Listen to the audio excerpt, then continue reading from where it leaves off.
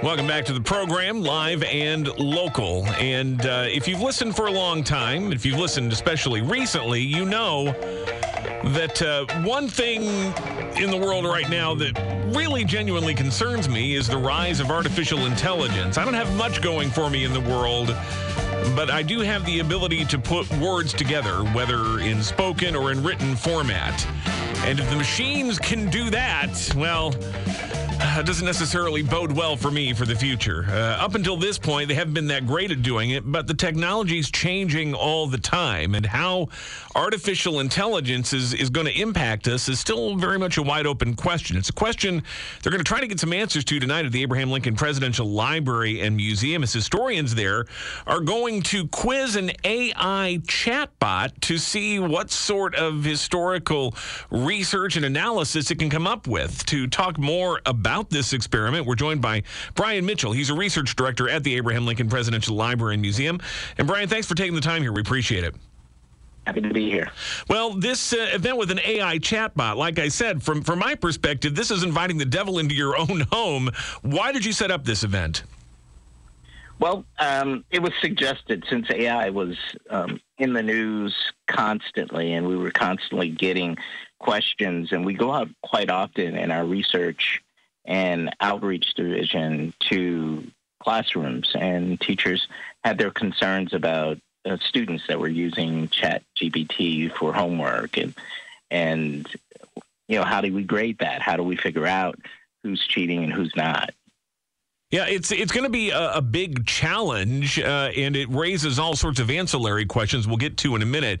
But let's talk about what you're going to actually do tonight, and what give us a sense of the format of the event and what you're hoping to glean from it. Well, what we're hoping to glean from the event is we're going to use ChatGPT's it's called natural language processing. The short is NLP. And what that means is it responds naturally, and it gives tailored responses that are tailored to the input that's put in. So we're going to look at that and look at the accuracy of it, the nuances of it, how ChatGPT can be tricked, at least at this point, and what's good about it. So there have been a number of things that are really, really interesting. One of the things is it gets better all the time. So, you know, how good would it ultimately get is for everybody to guess. But right now, we can ask it some questions, and it's incorrect. You know, and I've noticed that, too, in my limited experience with this and the things I've read about it. When AI is good, it's really, really good. And it's, you know, it's high quality, it's factual, it analyzes, you know, in a very intellectual way. But when it's bad, it's really, really bad. And it just seems to be sort of the, you know, garbage in, garbage out, I guess. So your thoughts on where we're headed with this? Is this a tool that can ultimately, can it be helpful for historians, or is it going to actually open a door to more misinformation and confusion? Well, I think it can be good for writers, young writers particularly, who are first learning, well, how do what's a good opening? Or people who are stuck with writer's blocks, what's a good closing for this? And they put their closing in, and they ask it to tailor that or make it better. I think as a tool, it's very, very handy.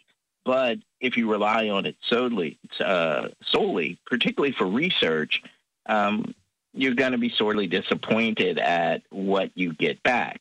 Now, that's not to say that it doesn't perfect itself. In fact, week and a half ago, I asked it a question, and it got it totally wrong.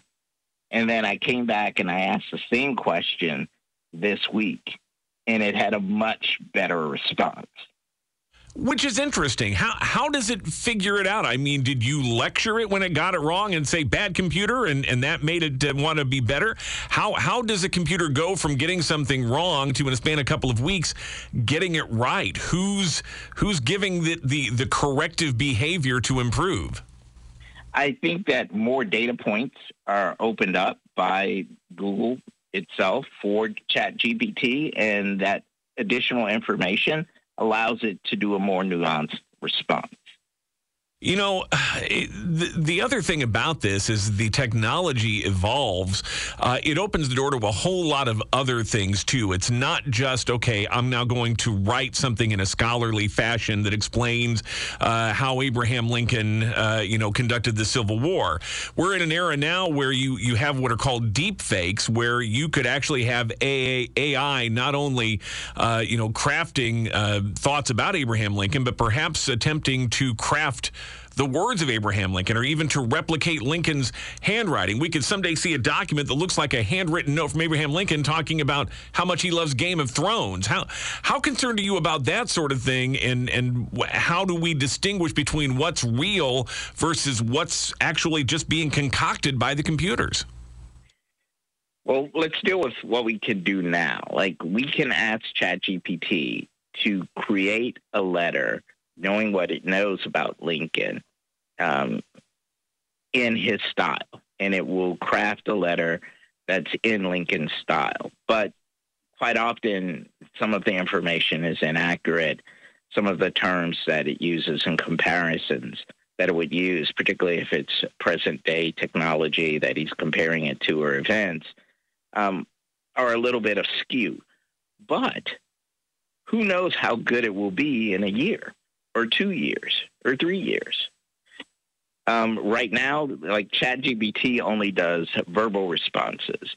But you're right, there are other AI programs that do visual. And some of those are starting to make people question copyright for artwork, particularly. So if I can go in and ask it to do a commission for me in the style of a particular artist, who owns that style? I mean, that artist didn't create that image, but it's done to look like his work.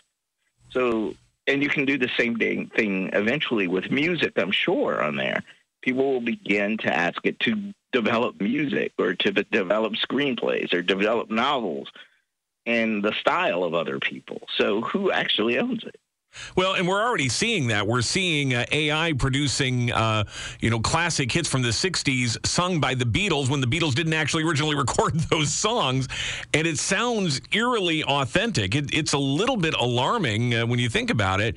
And so, Brian, I got to ask, we're talking with Brian Mitchell, Abraham Lincoln Presidential Library and Museum's Research Director. Could artificial intelligence someday replace you and people like you, the human element of historical research? No, and hopefully we'll explain that tonight. I don't want to give away too much for the audience, but I'll explain what historians actually do, which is analyze things. And one of the things, ChatGPT purposely is programmed so you can't ask it to forecast things, or there's only certain things that it can do, and there are certain things that it can't do. So in its programming. So there are essential things that ChatGPT cannot do. So you couldn't ask it to forecast stops, or to predict the outcome of sporting events that are forthcoming based on statistical data that might be available on various teams. But who knows what's coming in the future?